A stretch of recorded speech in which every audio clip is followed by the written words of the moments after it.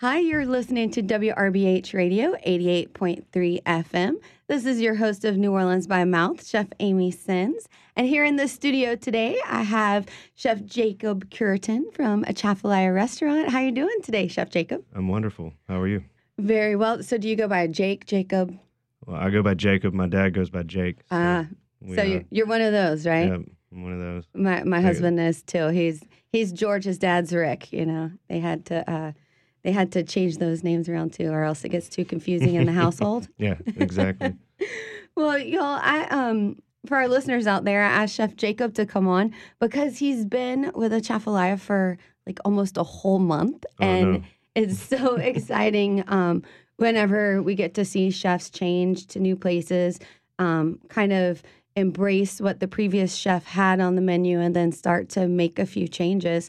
But I have to ask you, Chef Jacob, because I was going through your whole, bio, and I'm like, all right, so this Chef Jacob guy, he's been working in New Orleans for a long time, but he's from Alabama. Yep. So tell me about that. How's a good old boy from Alabama end up in New Orleans?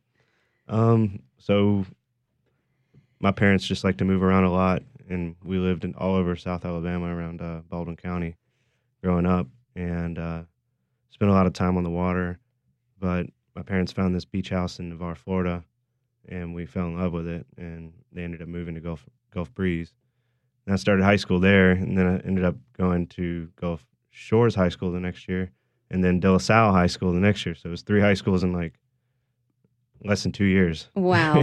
How does that, for a kid who has to adapt to new high schools? I got used to it, I guess. You know, I was the new kid a lot. You know, I can imagine. My parents ended up wanting to move there because my sister went to college here. My dad has been coming since the 60s, and they just fell in love with so many of the restaurants and just love it. And we moved here back then, like 2001, and then I dropped out of high school and went to culinary school. All right. Well, you know, and I hear that story. You know, I feel that there are a lot of people who take different paths to get into this industry, and some... I've had chefs on that made a career change at 40. I've had chefs that started at 15. And then even the chefs that like have the engineering degree and go, I don't want to do that for a living. I want to cook. So, how did your parents take it when you said, okay, yeah, I'm going to leave high school. I'm going to be a chef, Mom and Dad? It was tough for them. But going back to what you were just saying, like I was 16 when I went to culinary school. And there was a 65-year-old doctor who decided he didn't want to be a doctor anymore. He wanted to learn how to be a chef. And he'd saved up a lot of money, and he just wanted to be a chef and cook the rest of his life. Mm-hmm. And I think that says a lot to how cooking is a passion, and it kind of calls to us. And at some point in our life, you know, it calls to us. And for you, it called to you early. Yeah, it did. I actually took a class in high school, and they had a culinary arts class. It was just like a new class, and I really liked it. So the next summer, I dropped out. I went to Alabama, and I worked in an Italian restaurant, and that was my first restaurant job. But I was like 16 years old, and I was 15, and I was going, and I was opening the whole restaurant every single day and turning everything on, and the chef would show up like 30 minutes into service, and I'd be in the weeds, and I got a really sharp taste of it, I guess you could say. Well, I can imagine that, you know, we know that the kitchen is full of adrenaline and full of excitement, but for like a 15-year-old, 16-year-old boy, like that almost had to be intoxicating to just be around that level of like energy, if that makes sense. There's so much energy, and I wasn't even in a fine dining restaurant. It was pretty fast paced, 350 people a night, 500 on the weekends, and 200 for lunch. So it was a big restaurant, and it was a lot of energy, but I was like overwhelmed, like extremely overwhelmed by everything. Like, how do I learn how to make all the sauces? Like, this doesn't make any sense to me, and it takes years and years and years. One day it clicks, and you kind of you grab onto it, and it just happens. Yeah, but I remember that feeling of being so overwhelmed by like the vastness of culinary knowledge. Well, did you go home and practice? Did you cook for your family, or did you just go to school and go to work? Well, before I started going to school, like I'd come home from high school, or that summer, really, that summer that I started cooking in the restaurant was when I really started wanting to start cooking at home. My parents always cook at home. My grandma always did.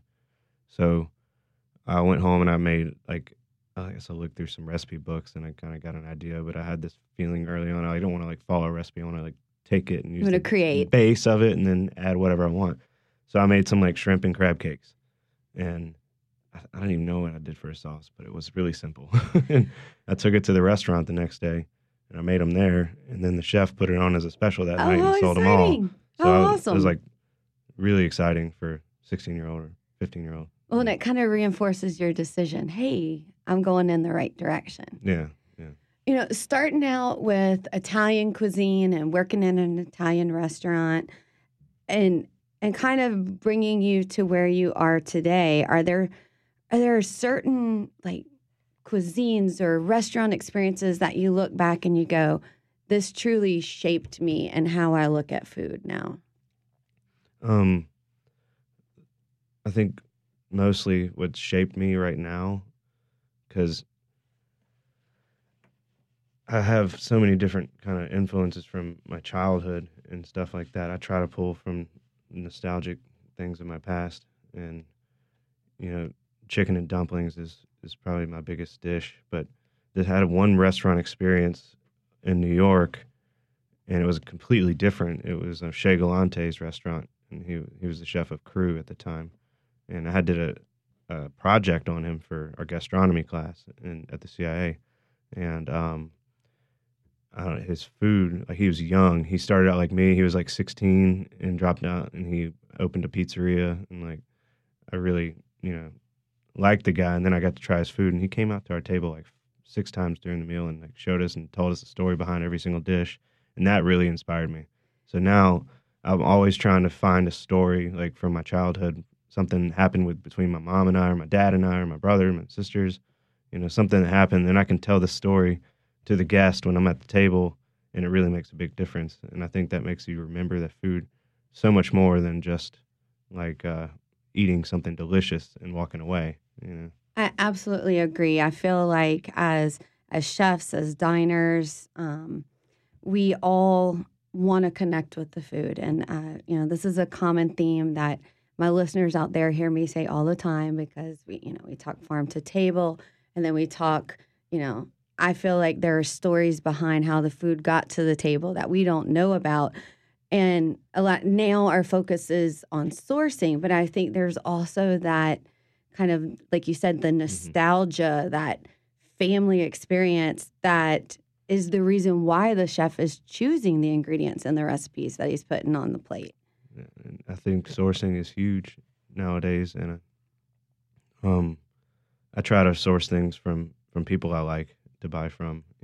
Like they're doing the right thing. When they're actually, raising the pigs and slaughtering them on their farm and then shipping them to us. Like I love that. Because I know where I'm getting it from. It's not just some random thing.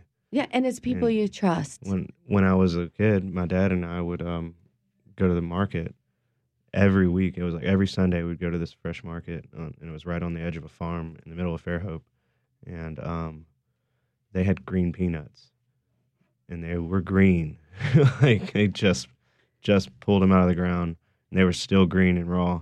You could eat them raw, and they would be like just absolutely delicious. So what'd y'all do with them? We put them in a pot and we boiled them. All right. So we had boiled peanuts. Spicy? No. All right. Oh, see, that's the Alabama It difference. is the Alabama difference. I don't like the crab boil in mine. I really don't. I like salt. I want a lot of salt in there, and I'll put some mustard seeds in there and some ham hocks or something like that. Well, I like the idea of the ham hock. Just makes that broth good with it. I like that. I might steal that. Well, but yeah, we would put them on the pot, and this wasn't a health code by any means, but my dad would start a pot, Sunday, and then by Sunday afternoon they were done, and we could start eating them. If they weren't done yet, we just left them on the stove, turned it off, put the top on it. Next day, turn it back on, brought it to a boil, and as long as you got it up to a boil, you're good, right? And yeah, we did that for 2 or 3 days sometimes with the peanuts. Like it was just part of my childhood. We always had boiled peanuts in the house. And I think that's So, interesting too, because, I grew up with boiled peanuts, like spicy boiled peanuts. mhm. But I also grew up in the country. And I feel like in the city, there are kids out there who have never had That's true. this. And, what? You grew up a couple hundred miles Yeah, away. 200 miles from here. And Exactly. it's totally different food. And I feel But we like, have the same ingredients. yes, isn't that crazy how It's that still happens? Creole. You know, Mobile Bay is totally Creole. I mean, I grew up going out, and my job was to walk out on the pier and empty all of our crab traps into buckets, and we'd have probably 8 to 10 at a time. So that's a job, as a little kid.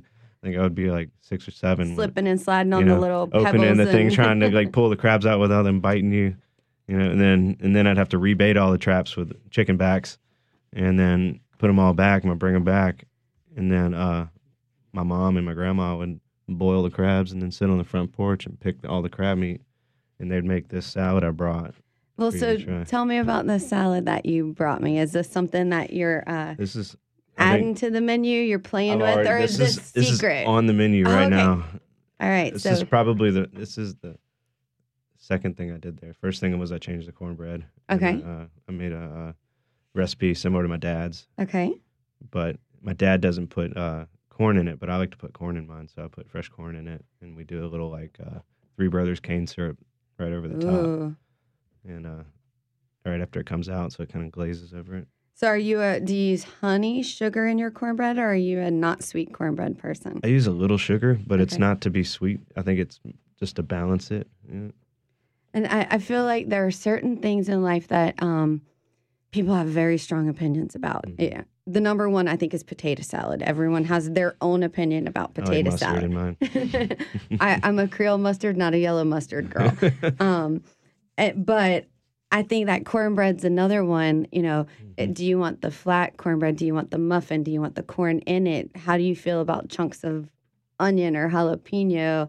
Do you want honey or sugar? So it's fun. I think it's fun to me to hear that It's- was the first thing that It's you like changed. Alabama fans and Auburn fans. I mean, it's like that. And at my house, like my mom likes sweet cornbread, and of course I do. I just have a sweet tooth, so I'm not partial to both. I was kind of in the middle of everything, growing up. I'm the youngest, 6, and but my dad he does not put a drop of sugar in his. Okay. He will not do it. But I grew up having his cornbread every single day, so I have lots of dishes that I kind of get inspired off of making cornbread, and that memory of my dad. He has a cast iron skillet, and he gets it real hot and puts it in the oven. Then he pours bacon fat in it. It gets real Yum. hot. Then he pours the batter right into the bacon fat, and it just gives its crust around the. Yeah, I need to know. come and have your daddy do some cooking for me. It sounds like I need to come for brunch one day. I'm bringing him in soon. He's gonna teach everybody his black eyed pea recipe. I'm gonna put it on the menu. Oh, I love that. I love that. Kind of bringing the whole family in. Yeah, I got my mom's West Indies on the menu now, and So let's talk crab salad. Cool. So you have crab meat that you're picking. yep. So they would sit there on the front porch and pick the crab meat all day, just relaxing, and we'd all be out in the front swimming and playing and getting into trouble, and then my mom would then make the salad, and it was gone so fast. Like once I don't think crab meat sits around no matter what, right? so it's a recipe. It originally comes from Troy, Alabama, which is close to Montgomery. I'm not exactly sure who made it first, but there's a restaurant in Mobile called Bailey's. Okay. Or I don't even know. I think it's still open, but they were the originators of West Indies crab salad. Okay, so apparently, that's what it's called. in a restaurant, West Indies. So our flavors that we're looking for when we're eating it, because it's clearly soaking in something. Yeah, it's apple cider vinegar Okay. and oil, salt and pepper, some chopped onions, and ice cubes. And ice cubes. And the ice Mhm. cubes is to keep that crab Keep really it cold cold. while you start to marinate it, and then it also dilutes the vinegar. I think once it- that's a brilliant technique that our listeners should write down. Take note of that because, one thing that, you should always do whenever you're bringing seafood home is keep that seafood on ice. A lot of times I see people just throwing the shrimp or the crab meat in their home fridge and not putting it on ice. But this is brilliant. I wouldn't even put it past the guy who made the recipe, that was probably on his mind to keep the crab meat lasting longer, you know, because it's a restaurant. Yeah, you got to keep it around. Yeah. As fast as people can eat it. You got to sell it all. Yeah, we've been selling about 4 or 5 pounds of this a day. Wow. And so you're using lump. Can you do it with the claws? So my mom, when she's picking her own crab meat, it's everything. So it's the lump there's 2 jumbo lumps in every crab. So there's a few of those floating around. But so that was like the original, the way my mom made it. But in the restaurant, I like to use jumbo lump because I just think it's a beautiful salad, and they sit really nice. And it kind of, the vinegar kind of pulls the crab meat a little tighter, and you can see it, but it takes away all the fishiness. If there was ever any, there was none in this crab meat because I have a certain guy that I get have from. a guy. Yeah. It's the best. So here's the interesting thing. I had a chef on the show back during the Christmas holidays, and we were talking about gadgets and things and how, if you get on Facebook for too long, some ad for a gadget to cook with is going to come on. So what is your tool of choice when cleaning a crab and when cleaning the shrimp? What do you use? I use my teeth. Your teeth. I love that. I mean, I do. I mean, I crushed it. Your dentist loves you too, right? Yeah, this one's fake. So, I mean, they're all my front teeth are fake. I had a horrible accident when I was a little kid. Well, I lost all these teeth. I'm a fork girl for my shrimp. Mm-hmm. But I definitely feel that using my fingers for the crab meat, shrimp, you gotta. I curl my finger like this, and I grab up under the legs, and I just do a little twist. So we'll do a little video of that and put it. I'll let him show you how he's doing his hand since you can't see that on the radio. The whole shell pops off like that. Okay, so I take the fork between, along the back, underneath, by the head, and I just run the last prong of the fork along it, and then it takes that little vein out, and it snaps it, and then you pop it out. Yeah. But I have not seen a perfect crab technique, and somebody sent me this crazy thing that it was like a machine that you could put the crab in, and it spits out the crab meat, and I was like, oh my gosh, all that beautiful crab meat has now been squished by a machine. Shredded. So, we have these little technique. Pickers that we used growing up. Like, we have a little cracker, and then we have this little, it's like a hook. It looks like a dentist hook. Yes. Like something they're going to scrape your teeth with. In case you crack your tooth while you're eating the crab. Exactly. But, yeah, you can just kind of get in there and flip it around and pull the whole thing out. But I have to use my fingers and as much as I can. When you're eating crab, you're supposed to get dirty. Yes, I agree. And I tell that to people all the time. I'm like, part of don't wear your favorite shirt. Yes. I don't think the chef would give you the tomahawk steak on the bone if he didn't expect you to get after it, right? They're not going to... I want to gnaw on the bone. Yes. I will pick it up in the middle of Morton's. They didn't send it out there for you not to eat it. So I feel the same way with, shrimp and crabs and things where they're wearing their clothes and you got to take them off. There's a reason why they want you to get your hands dirty and involved in it. So, and it tastes better whenever you get to make a mess with it. It does. So, well, this crab salad, you're serving it with pickles or you're serving it over lettuce? How are you serving it? We're serving it with fried green tomatoes. Oh, goodness gracious. Yeah. That was my first change. They said that dish hadn't been changed in about 9 years. And it was not a bad dish, but it was, they take the crab meat and they would heat it up in butter and a little bit of stock. And yeah, I mean, that's nice. It's hot and buttered crab meat. Yeah. But who doesn't like that? Especially as you're going into the summer, we have access to beautiful tomatoes right now. That's what I was thinking too, is also the summer to make it a little bit lighter. You have these hot, heavy kind of fried green tomatoes, thick slice. And then we have a nice little salad on one side, and then we put the crab meat on the other side, and then putting that cold pickled crab meat with the crunchy onions. It really just kind of brightens that dish up a whole lot. So are you a cornmeal or a flour guy? Personally, Mhm. I'm a flour guy, but All we right. use cornmeal at For the that restaurant. crunch, because you're Yeah, looking for well, we some go crunch. flour, egg wash cornmeal, or Okay. it's corn flour mixed with a little cornmeal. That's another thing that people are so- very particular about, and I think everyone has a different opinion about how their shrimp and their tomatoes and their catfish should be battered. Like my fried chicken is going to be flour. Oh, absolutely. And my mom doesn't even do the double batter. She just goes right into the flour, lets it soak, and like pulls it out and let that stick, and then drops it back in the flour again. Yes. So, and then it sticks on really, really nice, and it's so good. It's really simple. My secret to fried chicken is after, and I learned this from one of the chefs who works with me, egg wash flour on a rack in the freezer for 15 minutes. It makes the egg stick, and then you don't get that like slide off of the skin. Yeah. And it has changed my life.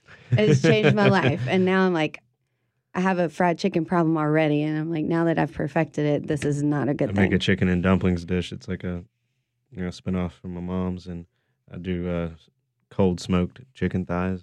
Ooh. Cold smoke them, and then put them in equal parts buttermilk, like whole buttermilk and Crystal hot sauce. Ooh, yum. Just let that soak for one day, and then you go straight into flour and deep fry it. And I love the idea of deep fried with chicken and dumplings, because that's a different twist. Are you a white gravy, brown gravy? It depends.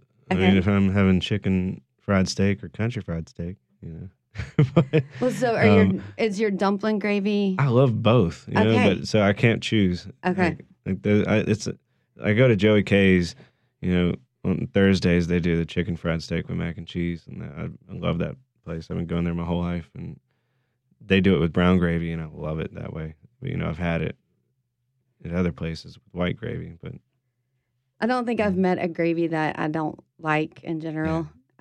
My team at work laughs at me because I call any liquid on a plate that you can dip bread in gravy.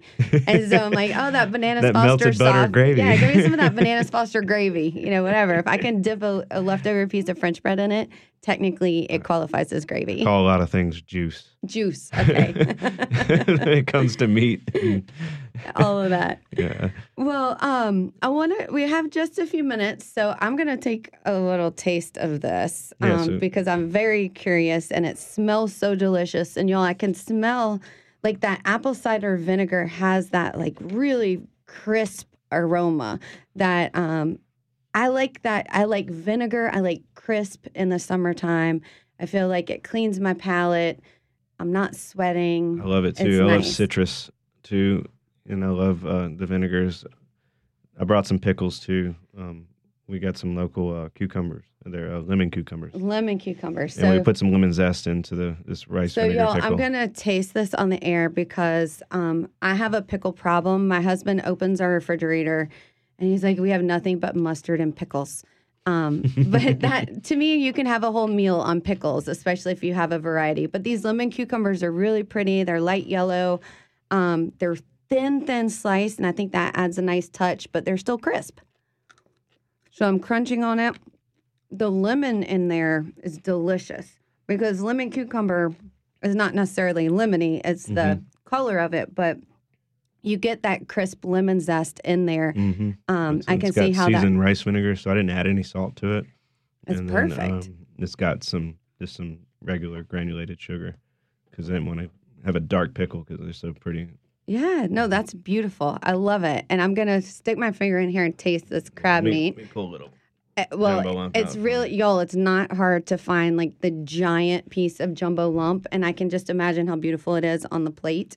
And You got to get some onion, too. I think I got it. You did. Oh, y'all, that's delicious. I'm going to need a peppermint after, but it's awesome. And I love the finely diced onion in there so that it's not competing with the size of the crab meat. So it's fabulous. It's the onion, I think, makes the whole salad.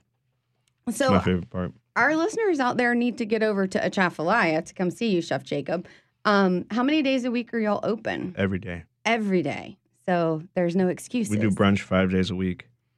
So the only days we're not open for brunch are Tuesday and Wednesday. All right. And then y'all also have that really fancy Bloody Mary bar. Yep. And I'm redoing the pickle program and doing a lot more of these fresh pickles.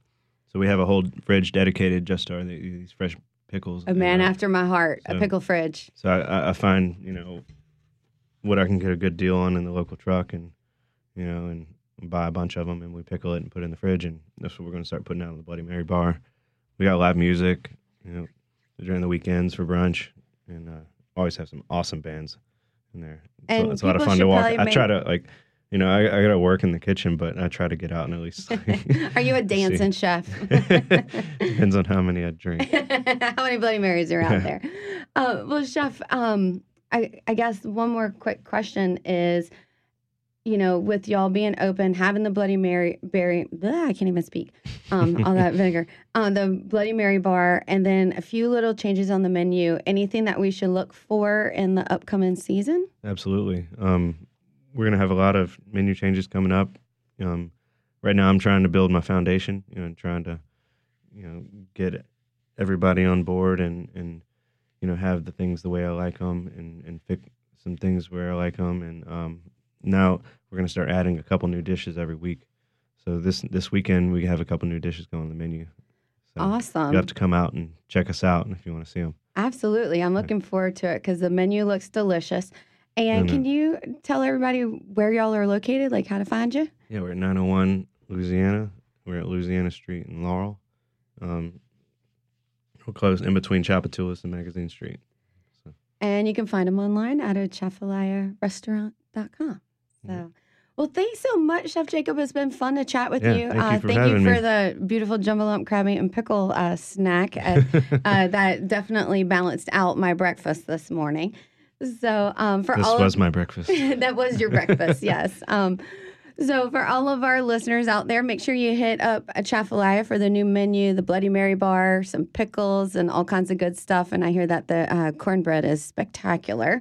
And thank you to Chef Jacob Cureton for joining me. You've been listening to WRBH Radio, 88.3 FM. This is your host of New Orleans by Mouth, Chef Amy Sins. Until next time, ciao.